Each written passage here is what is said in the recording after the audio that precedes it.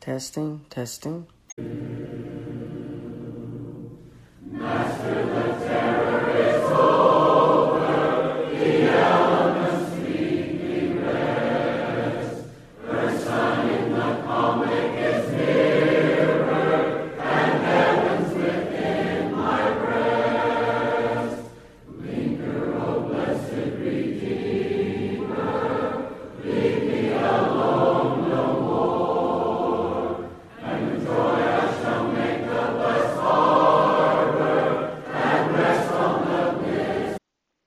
Well, good morning and welcome to According to the Scriptures. And we are glad that you have joined us. My name is Kyle Webb, and I serve as the minister for the Mars Hill Church of Christ that meets in Christiana, Tennessee. And I am thankful that you've joined our program for today. As we begin looking at our lesson, we are still in chapter 7 of our book, Why I'm a Member of the Church of Christ. And last week we had some difficulties, and I know what happened, and I'm going to try not to do that again, whatever I did last week. But anyway, we're going to go back to the point where we began last week and move on from there. But we're talking about the church being scriptural in organization. One of the reasons that I am a member of the Church of Christ is that it is scriptural in organization. So we're going to pick up with our third subpoint, I guess you could call it, and on the autonomy of the church. But before we get into our lesson for today, as we usually do, let's bow in a word of prayer. Our holy and righteous Heavenly Father, we do thank you for the many blessings that you've given to us, and we thank you for this day. We thank you for our time together, and we thank you for your word. We pray that you would be with us today as we open up your word, as we study from it, and we pray, Father, that you would help us to learn those things that you would have us to learn. May it help us to be better Christians and help us to better serve you in all that we do. We pray, Father, that you would bless our example to the world. Help us to shine your light in it. And we do thank you for your Son, for his sacrifice for our sins. It is through Jesus that we pray. Amen. All right, as we get into our lesson for today, again, we are on the autonomy of the church. And so we're going to look at the importance of the autonomy of the local congregation. Again, as we look at the church overall, we understand it to be the church of Christ. We understand it to be the church that is founded by Christ and that he is the head of his church. It's very important. Beyond the importance of Christ being the head, we understand that the church has to have a certain structure. We're going to look at that a little bit today, but we understand that elders are in authority. They lead the church. They shepherd the flock. They help to make sure that Christians, the members of that congregation, remain faithful. That they remain faithful to the truth of God's word, first of all, that they remain faithful in their individual lives. They are to oversee that, and they make sure that what the congregation is doing is what God's word has specified. So that's also important. We understand that we as members, we serve under the eldership. So do deacons, they are servants, and so do ministers. They are also servants. But we serve under the eldership, the leadership of the church. And that's the way that the church is to be founded. Now, just thinking on the leadership structure of the church. We can find in Scripture where these things have been established. Whereas if you look at denominations, if you look at different churches that are not the church of the Bible, ultimately we are endeavoring to be the church that we read about in the Bible. If we cannot read about the church that we are a part of in the Bible, if we recognize differences in the church that we are a part of and the church that we read about in the Bible, then it's not the church of Christ. It's not the church that is established by Christ. It is not the church that the Bible talks about. And if that is a church that you are a part of, then I would encourage you to consider your place in the ministry of Christ. I want you to consider your own faith. Do you believe those things that are taught in the Bible? And if you don't, then make sure that you're doing what God wants you to do. If you're not, repent. Turn away from that. Obey the gospel. But make sure that you are a faithful child of God according to the way that God has set forth in His Word. And in order to do that, we need to be a part of the church that God established in His Word. As we look at the church, we understand that each congregation is autonomous. And this is something that you won't find in at least most denominations, unless it's a somewhat of a non-denominational church, if you will, in that they do not show partiality between one denomination or another. They accept them all. And that's not describing the Church of Christ.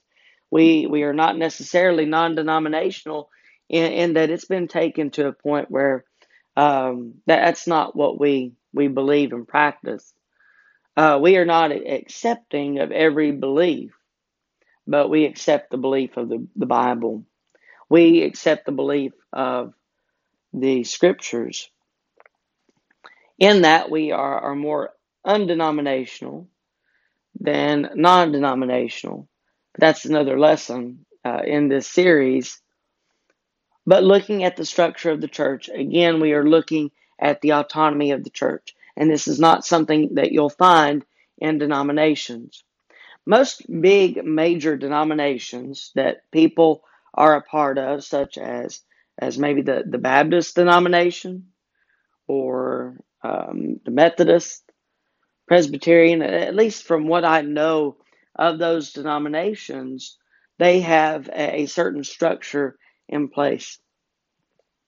And most of them look to a headquarters, a committee of some kind that heads up more than just one church, one congregation. They head up many different congregations that make up this denomination. The Catholic Church, that's really where you find the beginnings of the Catholic Church. They started taking different precincts, if you will. They started placing people above maybe a handful of churches, and it spread out into the structure that they have today, where you have a pope, and you have bishops and cardinals and all kinds of positions that you don't read about in the Bible. And it started because they were setting up leaders over a certain area, churches in a certain area. And that's not according to what the Bible teaches. Autonomy is defined as right of self-government, a self-governing state, an independent body. As we look at the Church of Christ, one of the reasons that I am a member of the Church of Christ is because we recognize the autonomy of the individual congregation. All congregations had the same head, foundation, and mission, preached the same gospel, constituted one body as according to scriptural authority, but each was independent to direct its own work. As we look at each individual congregation, we do have many things in common, starting with the head of the church. We recognize the same head. The head is not the Pope. The head is not any other position that is man-made, but the head of the church is Christ. Always has been Christ, always will be Christ, and for us to recognize any other head would be to take the church in a direction that the Bible does not authorize. So that's very important. We recognize not only the same head, but the same foundation. The foundation is Christ. He is the chief cornerstone, and the church is founded on Him and upon His authority, upon His teaching. You look at Matthew chapter 7, and toward the end of it, it talks about a very familiar story to us, the wise man and the foolish man. The wise man built his house upon the rock. The rock of the church, as we find in Matthew 16, is faith. Not Peter, as many people believe, but the faith that Peter had, that Jesus is the Christ, the Son of the living God. That is the rock, the foundation of the church. It is established on our faith in Christ and on our faith in His authority. And we only follow His authority. But each congregation, we recognize the same mission. We preach the same gospel, but each congregation is headed up by an eldership that is appointed by each congregation. When we look at the establishment of the church, we see various individuals that were sent to different places, and their main mission, their main goal was to go to these places and to establish a congregation. And one of the things that they did in establishing a congregation was to set up an eldership in every city, in every congregation. They had their own leaders. And so each congregation does that today. We have our own leadership as each individual congregation is concerned. At Mars Hill, the congregation I worship with, we have an eldership. We have an eldership, men that are set up that are established by the congregation. They are agreed upon by the congregation. They meet the qualifications and the standards of the scripture, and so they are qualified to serve as elders. And we serve as members under that eldership. H. Leo Bowles, in his Gospel Advocate commentary, dated 1940, by the way, he said this about the autonomy of a congregation. The wisdom of God is seen in such an arrangement for His churches. If one became corrupted in doctrine or affected by evil practices, other churches would not be so affected. If dissension arose in one, it would not spread to the others. If one perished, the others would not be dragged down.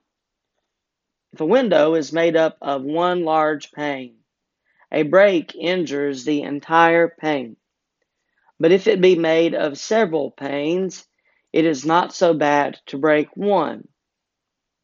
The independence of the churches is a protection for each one. And I've seen this window idea firsthand. As a matter of fact, recently, in one of my places of employment, we had someone that was coming in to repair a window. And so we got a little curious. It was in an office, and we got a little curious as to what was in need of repair. And we went back to take a look at this window, and of course, someone had the wisdom enough to put tape on several places in the window because it was shattered from top to bottom. And had they not done that, then it would probably eventually just fall to pieces all over the place. But it was held together by the tape, and that was on the inside of the window. Now, how that happened is anyone's guess, I guess. We never did find out exactly what happened to that window. But anyway, on the other side of that window, it was an outside window. And on the other side, it wasn't shattered. It was as smooth as could be to the touch because it was a double paned window, a very thick double paned window. And so whatever had shattered the inside of the glass did not shatter the outside of the glass. So the whole window, it was, fairly sound in that if something were to have happened on the inside, the outside would probably have remained unaffected. And that's what we're talking about when we look at a window. If it shatters and breaks, if we were to look at this as far as a church is concerned, take a denomination, for instance. Something happens to, say, the leadership structure of that denomination, and the denomination itself is going to crumble. We see it in a lot of individual churches that stand on their own. You see maybe a problem with the leadership, and most denominations will look to the preacher as number one in leadership. He makes all of the decisions. But if something were to happen where he is found guilty of something, then the whole congregation, that whole church is going to crumble because it's established on one man. That's a problem. Whereas, as we look at the autonomy of the church, look at it in the sense of a pane, a window. If one part of that window is broken, then the rest of the window is unaffected because it's not just one large pane. It's made of several panes. And so the Church of Christ is still going to stand. For instance, recently I've seen of smaller congregations where they, for one reason or another, are unable to continue the way that they have in years past. And so they fall apart, and maybe the members go to different congregations, but the Church of Christ stands because it's not just made up of that one leadership structure. It's each individual congregation. And the rest of the congregations around it are going to remain, for the most part, unaffected by what happened because of the autonomy of the church. Each congregation has its own elders. Each congregation has its own deacons. They do not look after other congregations, and so if one falls apart, the rest of the church remains sound. As far as the autonomy of the church is concerned, does that mean that congregations are not allowed to work together or with one another in a certain mission or work? Certainly not. We can work together. It's good for us to work together. And I remember of mission works, even recently, where maybe a congregation is in charge of it and they're going to this place, but maybe they invite members of another congregation to join them.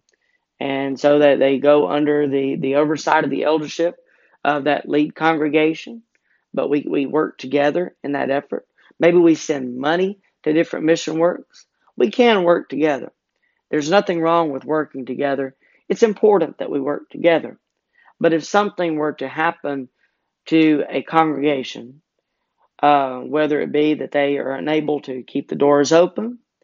Maybe it is that they go away from the truth. Maybe they err either to the right or to the left, loosing or binding. But either way, they err from the Scriptures, from the truth of the Scriptures. The church will continue to stand, and only those that are associated with that church will be affected by it. That's the importance of the autonomy of the church. That's the reason that each congregation is autonomous. And we see God's wisdom in all of this. Now, changes have been made not because they were necessary, but because some were not satisfied with the simple structure provided by God, such as in the Catholic Church, where they did start taking things and they started putting congregations, grouping them in a certain area and placing someone over that area. And then eventually they had to have someone over the one in that area until you have the Pope as the head of all of it. And they believe the Pope to be basically Christ. They believe him to be the head of the church. And that's not the case. But you look at the structure of the church. Again, Christ is the head, elders lead, deacons and ministers serve under the oversight of the elders and members and servants of God. We all serve under the oversight of the elders who look to Christ as the head and who only recognize the authority of the Scriptures. All of their decisions are based upon whether or not the decisions they are making are according to the Scriptures. All of that is important. Let's divide up this leadership structure, and we're not going to get through all of this today. This is kind of a lengthy one, but we begin by looking at elders, and we'll focus the rest of this lesson on elders. Elders are established in every church. As far as the Scriptures are concerned, we see again men that were sent out to establish elders in every church. Titus 1 and verse 5. Titus 1 and verse 5. For this reason I left you in Crete, that you should set in order the things that are lacking, and appoint elders in every city as I commanded you.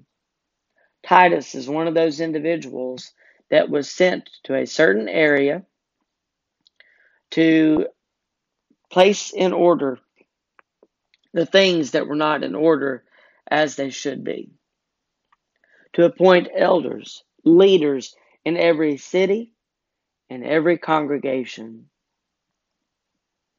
So in that area, Titus was making sure that those congregations were doing what they were supposed to do, and that they were establishing a firm leadership that again would look to Christ as the head of the church and recognize the authority of the word that he had given. In Acts 20 and verse 28, these same leaders are referred to a little differently. They are referred to as bishops in the American Standard Version, and overseers in the King James Version, and also the New King James Version, and I'm sure others as well. But these same terms refer to this same leadership. Bishops are overseers of the church in which they are appointed. They are overseers of only their congregation and no other. For instance, our elders at Mars Hill, they don't have anything to do as far as making decisions for even a congregation that doesn't have an eldership. They can't do that because each congregation is autonomous. Each is responsible for establishing its own eldership. And so our elders oversee our congregation, the members of our congregation, and they oversee our works and make sure that they're in accord with the scriptures. In Ephesians 4 and verse 11, they are referred to as pastors. Many incorrectly believe that pastors are the preacher of a congregation. And really, in the standpoint of a denomination, that's exactly right. Because the way that they have structured the church is that their preacher is the head of their congregation. And so, in that regard, he does pastor the flock. But as far as the church of the Bible is concerned, that wasn't to be the case. Pastors are always referred to as multiple men of the church that can lead and do lead. But we need to make sure that we have those multiple men that are in place to lead the church. They do serve a very important purpose. There's still much more that we need to look at in regard to what the elders do, but it is important to recognize their authority and to recognize the leadership that they hold in the church. But we'll pick up here next week, Lord willing, as we do another According to the Scriptures. I want to thank you for joining me today for our program, and I hope to be back with you next week, and we'll continue our lesson. And I would invite you to join us again Tuesday at 11 a.m. As we study another portion of God's Word together. And if you have any questions, feel free to contact us. The best way is through our congregation's website, marshillcoc.org. Again, marshillcoc.org. And on the front page, you find a place where you can send us a message, and feel free to do so. We would love to hear from you. I hope the lesson for today has been helpful to you, and I hope to be back with you again next week, Lord willing.